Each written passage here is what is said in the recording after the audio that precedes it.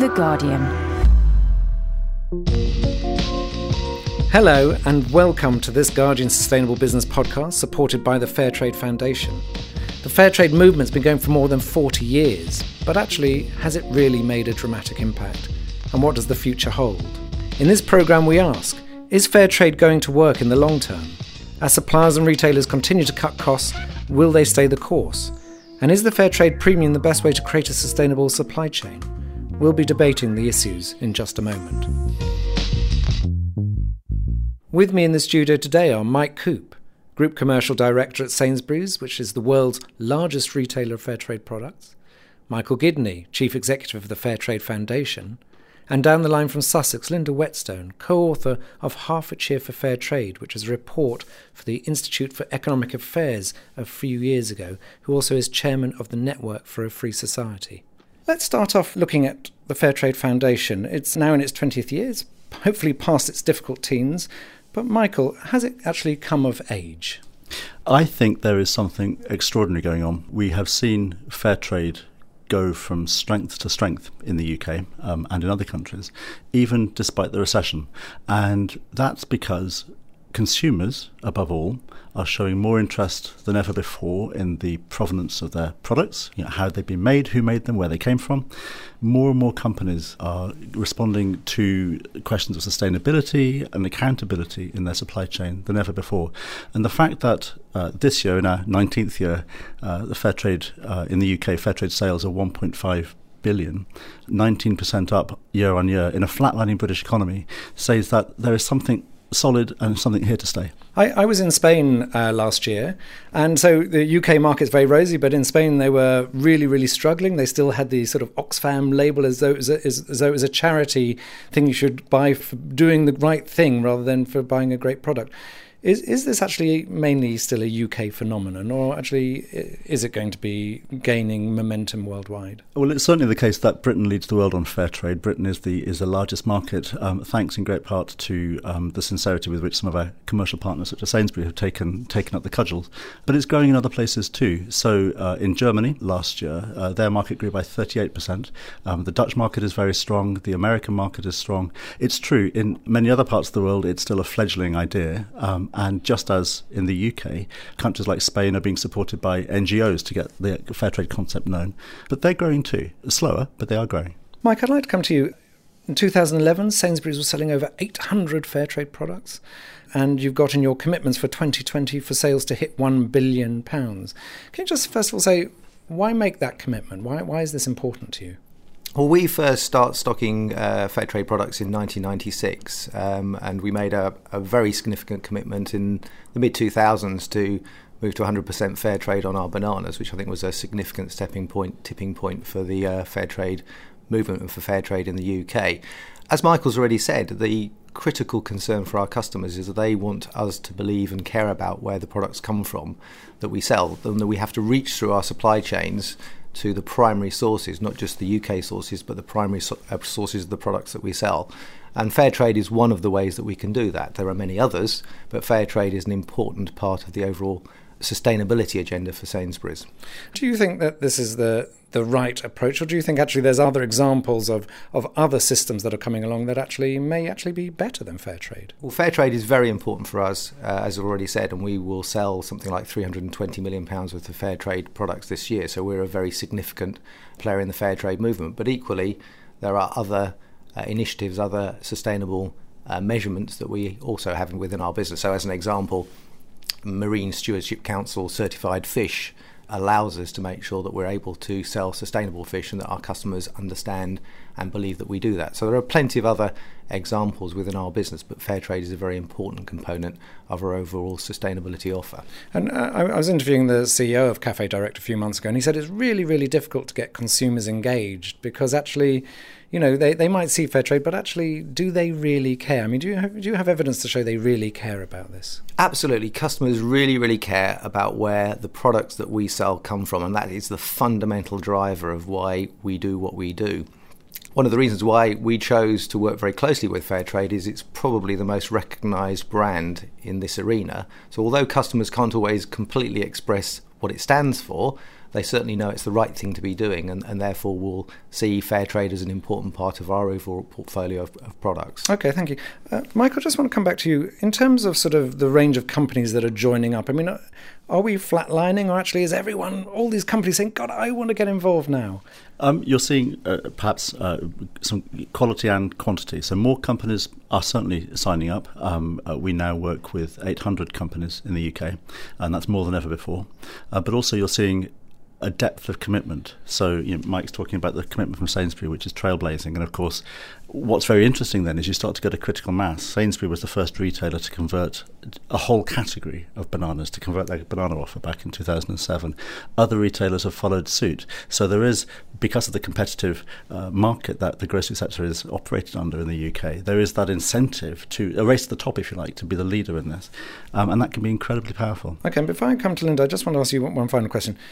1.5 billion of sales sounds great, but in the scheme of things is a drop in the ocean. I mean, really, after 45 years of sort of pushing this, surely that is actually a failure, isn't it? Well, it's a start. It's a good start. The thing that worries me most actually is we're not reaching enough producers. So globally, the fair trade system works with 1.25 million farmers and workers in more than 60 countries around the world. That can be life-changing for farmers and workers, but of course, at an aggregate level, it's not nearly enough. The way to get scale is to get more commitment by more commercial partners and to keep beating the drum with the public, because the public want to see this more and more. Linda, coming to you, I mean, you've heard two very positive opening remarks about sort of fair trade. I mean, where do you sit? I think that fair trade is a flawed model because it tries to take the moral high ground and implies that fair trade is good and free trade is bad. It was, for me, flawed from the start in that way. It implies that any trade of any other sort is not fair and that the only way to help poor farmers is via the fair trade model. Whereas this is the opposite of the truth. And you raised the point that the sales are 1.5 billion, which is a drop in the ocean. Free trade can be shown to have lifted millions from poverty over the years. And what about the producers outside the fair trade net? Most of the poor producers are outside that net. And I think to sell a product on the basis that is done when it doesn't touch most producers seems to me to be a weakness. And the other flaw that bothers me is that fair trade tried to make, when you're shopping, if you don't buy fair trade, make you feel guilty. And actually, buying fair trade is really a charitable decision, as many others. And why should people be made to feel guilty if, for whatever reason, they prefer to support orphanages or deaf people or donkeys? I think it's only going to touch a few people. It may be growing, but I think anything that damages most people's view about the benefits of free trade will harm more people in the long run. We'll get Michael and Mike to respond to that, because I've never heard fair trade compared with donkeys before, but we'll come back to that. But I just want to challenge you, because, one of the problems people say with free trade is that actually it created the very abuses that fair trade is there to challenge and try and actually create that fair process so that actually those people at the end of the supply chain who are the weakest and most marginalised do not get abused. I mean, surely you would give credit for that. Free trade is undoubtedly the most effective poverty reduction strategy the world has ever seen. As countries increase the freedom of their trade, so the standards of living go up. And that just happens absolutely everywhere. So although you can say that some fairly awful things happen in free markets and that fair trade can protect a few people from them, I think that wherever you look, where there have been freer markets, there is less poverty, and where there are less free markets, there is more poverty. I'm not equating fair trade with less free markets, but I think you're only going to touch a few people, and that it's only by improving the institutions of government and institutions like free trade that you are going to lift huge numbers from poverty. That's what history has shown. Mike, coming back to you, Sainsbury's. So I'm sure you support free trade and you do fair trade. I mean, this point that Linda said, it's actually you're making people feel guilty. Actually, it's just a charitable act. What would be your response to that? Well, our customers demand of us that we do the right thing throughout our supply chains, and they would judge us by that, and increasingly that is the way customers view retailers in the UK market. And we've seen some very notable examples of perhaps where some of the mechanisms of free trade have broken down and had led to outcomes which aren't necessarily desirable. I am a massive advocate of free trade, so be under no illusions. I'm starting from the premise that I work for a commercial organisation that has a responsibility ultimately to serve its customers in the most efficient way possible. However, I also know that there are things within our supply chain that we have a responsibility to make sure are correct and right in our customers' eyes. And fair trade is one, not the only, but one mechanism to achieve that. One of the challenges of the fair trade structure is to make sure that not only the economic benefits of the primary producers are maintained, but also the economic benefits of free trade, as in the efficiencies of scale, the opportunity of managing and making supply chains more efficient, are also brought into the fair trade mechanism. So for me, it's not an either or. We need to do both. But equally, I would accept that there are some challenges, and I'm sure Michael would accept there are some challenges within the fair trade movement to make some of the fair trade mechanisms more appropriate to free trade markets. Okay, maybe we'll come on to that a bit later. But Michael, are you similar to a donkey sanctuary? I won't say Eeyore at this point. I think the starting point for all of this, for us, is producers. And if you ask farmers what they want from trade, they tell us repeatedly, actually what they want is sales. They want market access. They want market access, they want a fair price, and they want market access on fair terms. They want some kind of level playing field. I don't believe what they need is any more economic theorists. If we really truly believe that free trade, unfettered free trade, is the way to solve poverty and the way to solve some of the social iniquity in the world, then we've all been asleep during the banking crisis. The fair trade mechanism was set up precisely because of market failure, free market failure in smallholder coffee production in the 1980s, where smallholders were being paid below the cost of production. Now, that is not a functional market. That is a disastrously short-term market. So it's the market beginning to eat itself. And, yes, of course, our starting point, we were set up by NGOs. We're unashamedly about livelihoods and social welfare and supply chains. But we're also savvy enough to recognise that it needs to work for all in the chain, as Mike was saying. So 20 years on, we believe that within the fair trade approach, there is a way of making trade work for producers, for intermediaries, brand owners and retailers, and ultimately consumers. And that is the thing that drives the whole thing. I would also say that fair trade, of course, uses the free trade model. You're entirely entitled to go and buy whatever coffee you want to. We showcase the benefits of buying our coffee, just as others will showcase benefits of doing their own thing. It's an entirely voluntary mechanism. There's no compulsion. And anybody who feels guilty has probably misread the market signals, or rather misunderstands their own impulses. Okay, Linda, what would your response be? Well, I certainly don't think that I misunderstand my own impulses. And I know many, many people, and when they talk about fair trade, they say, well, they want to help poor people and they don't mind paying a bit more for it. So I think that they do understand the impulses. You talked about the market breakdown, and particularly in coffee, but that wasn't a market failure. Governments tried to rig the market through the International Coffee Agreement, and they subsidised over plantation with the encouragement of well-meaning but misguided aid agencies. And then there was a crash in prices, and obviously the coffee producers suffered. I mean, markets do go up and down, and even with fair trade, markets do go up and down. But you can help a few producers, but I think that you can't help the poorest producers because you have fairly stringent criteria for joining in, and it's quite expensive to join in. So I'm happy to say that some producers can be benefited, but I don't think the poorest can be, and I don't think the great majority can be. If one is denigrating free trade along the way, they can even be harmed. Let's move on to hear from a business that has been one of the Fair Trade Foundation's earliest supporters, Café Direct, which I mentioned a few minutes ago. They've had a very difficult time over the last 5 years, but they've soldiered on and launched their own mark, the Gold Standard, that they claim goes beyond fair trade's minimum standards. We asked Wolfgang Weinmann, Head of Strategic Development for Café Direct, how has the recession affected his industry? It has affected everyone. So from a grower perspective, they have much more challenges on the ground as well. There's much more competition for raw materials.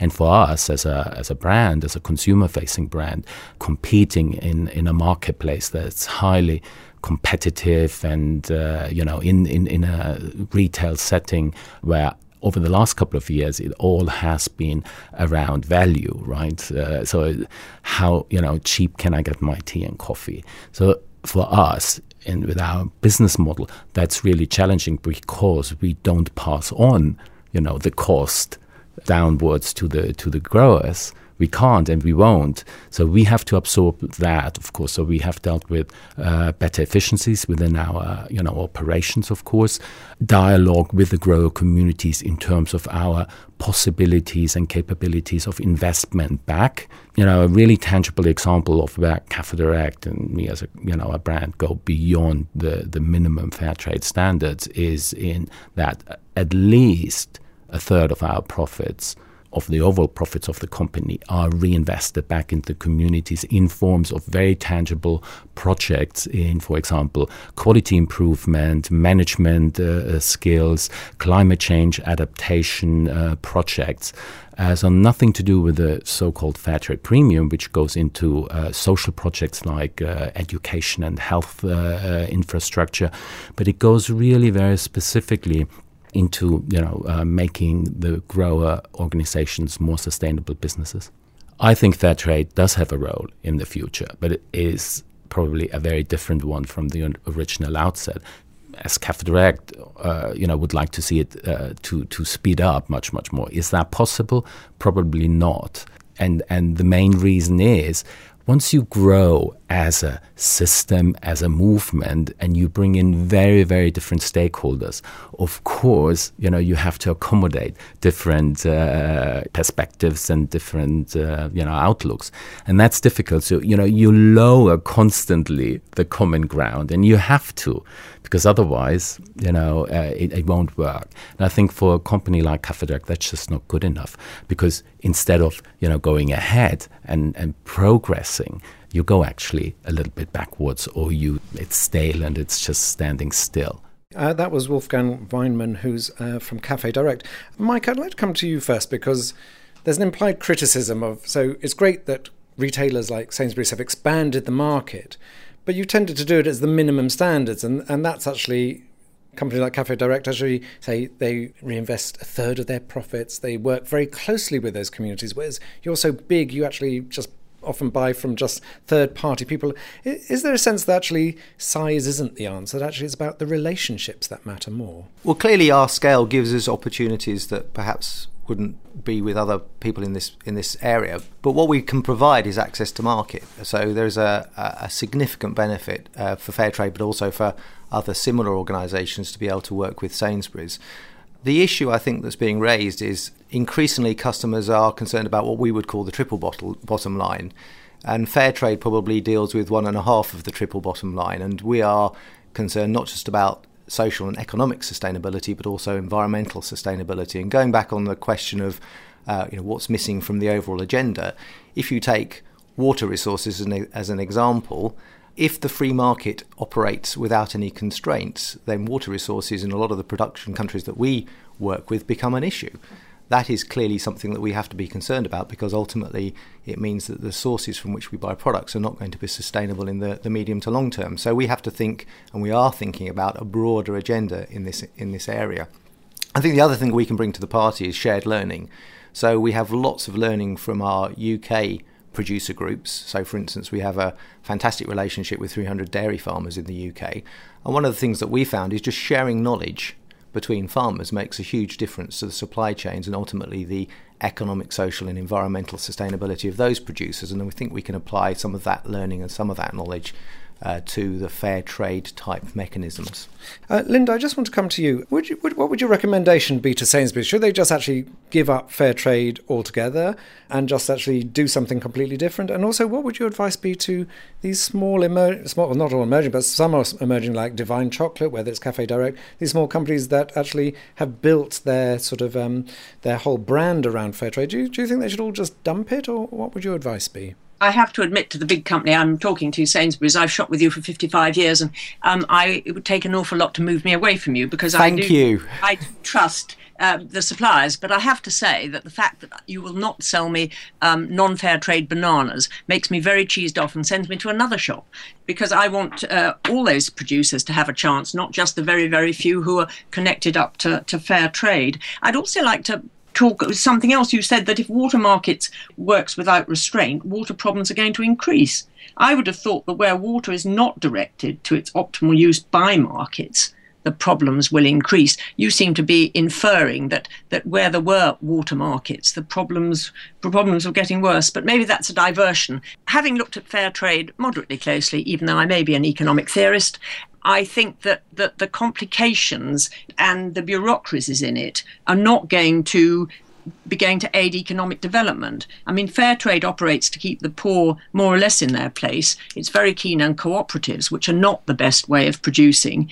It sustains less competitive farmers. It holds back diversification, mechanisation, and moves up the value chain. I would have thought the way Café Direct was going, where they have their own direct relationships, was probably a better way to go. But I can see Sainsbury's point that they are very large and that is a more difficult way for them to go. Michael, one of the complaints from some of the smaller fair trade companies is that they do far more than some of the big suppliers. They it's almost a fair trade plus, but there's no branding that they can do, and actually there's no representation in the market for what differentiation there is. So you can go into Sainsbury's, you can buy a Sainsbury's own brand fair trade tea, or you can buy a Café Direct, but actually the relationships may be different. I mean, is this the time to actually change the branding and actually create these premium brands, or how do we actually show consumers actually what the differences are?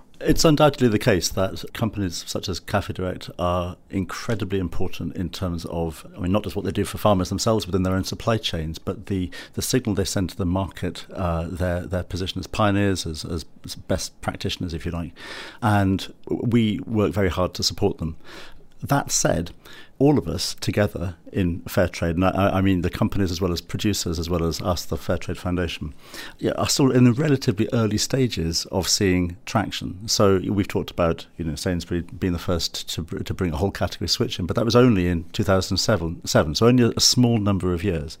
And fair trade actually, beyond the standards, fair trade is about a relationship between buyer and seller at different points in the chain. And what we need to do is to encourage everybody to move from compliance to commitment. So the standards are there as a way of guiding those companies who have thought about fair trade or thought they wanted to do something around sustainability. You can do it like this, and here is a way in for you. But what we find is those companies who make those first steps, they start to become compliant with those standards, then see the business benefit. They see the benefit in terms of their branding, sure, but they also see the benefit in terms of their own supply chain. So they want to go further. And there are all kinds of really interesting examples where actually together then, Fair Trade Foundation in terms of the standards provider and the communicator as an NGO, working with the companies, can do extraordinary things together with the farmers. And it's not about keeping farmers in their place. More and more we're seeing farmers using fair trade to springboard them into the next stage of development, whether it's through diversification, and there are cotton farmers, for example, who now sell food crops on the local market, cash crops on the local market as well as cotton, or to move up the value chain. Tea growers in Kenya have invested in their own packaging facility. Another tea group in Kenya have bought their own factory actually through fair trade premiums. So farmers are diversifying, they're moving up the value chain. And actually what this tells us is what actually we already always knew, which was small-scale farmers and workers are not charity cases, they're not beneficiaries, they want to be active participants in trade. If you give them a shot at it, they'll transform their own communities better than any other aid effort ever will. So Mike, I mean, we've heard about the importance of not only providing a market for fair trade goods, but also about the importance of deepening the relationships with the farmers. So can you just tell me a little bit about, actually, you are broadening the market, you've got this target for 1 billion of sales by 2020, but actually, what are you doing to actually really make a difference on the ground and deepen your relationships with these farmers as opposed to just buying fair trade products? And that's a significant challenge for us, and one of the things that we think about a lot within our business. Our customers would challenge us to reach through our supply chains and understand the primary source of all the products that we buy and sell ultimately to them. And we use, say, for instance, our Dairy Development Group as a great example of how we're doing that in the UK. So we work very closely with 300 farmers. We share data between those farmers, and that allows them to do a much better job of running their businesses and apply the learnings to the triple bottom line. So not only the economic sustainability, but also the social and environmental sustainability. We can start using those types of mechanisms with our farmers, not just in the UK, but throughout the world. And that's our challenge looking forward. We've got a number of initiatives on the ground now where we're looking at things like water sustainability, providing the farmers with access to machinery, as Michael's already referred to be able to, for instance, do their own nut cracking on site, increasingly to put the wherewithal on the ground to be able to work up the value chain, so not just produce the primary product but also produce the packaging, pack the products and ultimately ship to the UK. So all of those things are things that we're working on. Michael, I just want to, one of the things Wolfgang warned about was that that fair trade may be a victim of its own success. I mean, what would be your response to that? I think we all need to change. This is, as I said, very dynamic. We need to look at what tools are needed to bring about the kind of social development that we are all engaged in our different ways in the global south. I think the future for fair trade is maybe a couple of things. The first is I think we need to be unashamedly business focused. And by that, I don't mean, suddenly we're going to water our standards down. We have to remember, without question, our charitable mission through all of this, which is fighting poverty through trade. By business focus, I mean business focus for producers. Back to my earlier point about producers not being charity cases. They want market access. They know what they're going to do when they get there. They just need that shot at the goal. And that can be transformative. What we need to do is to make sure we are, if you like, localizing fair trade.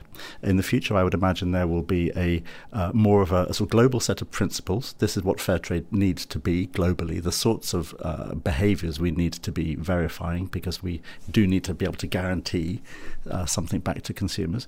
But at a local level, there is something much more valuable in fair trade for businesses. So, for example, what can we do in hired labour situations in East African horticulture? The social development and political circumstances there are different from hired labour situations in Latin America, and we've never approached it in that way before. So I think there will be a maturing of our business focus on the ground with farmers so that they can run better businesses. In the north, I think we need to be, and I think we're starting to become already, more outspoken about the need for faster and better change. Yes, the public are interested in this. The IGD, the Institute of Grocery Distribution, their own research says that only 1% of the British population expect to be buying less fair trade in the future. More than a third actively have looked for fair trade products in the last month. So there is a ready market there. What we need to do is to try and capture that and to encourage companies to engage, to jump in with both feet. Linda, just want to come back to you. Let's say tomorrow you woke up and you were in Michael's position. You were now the head of the Fair Trade Foundation.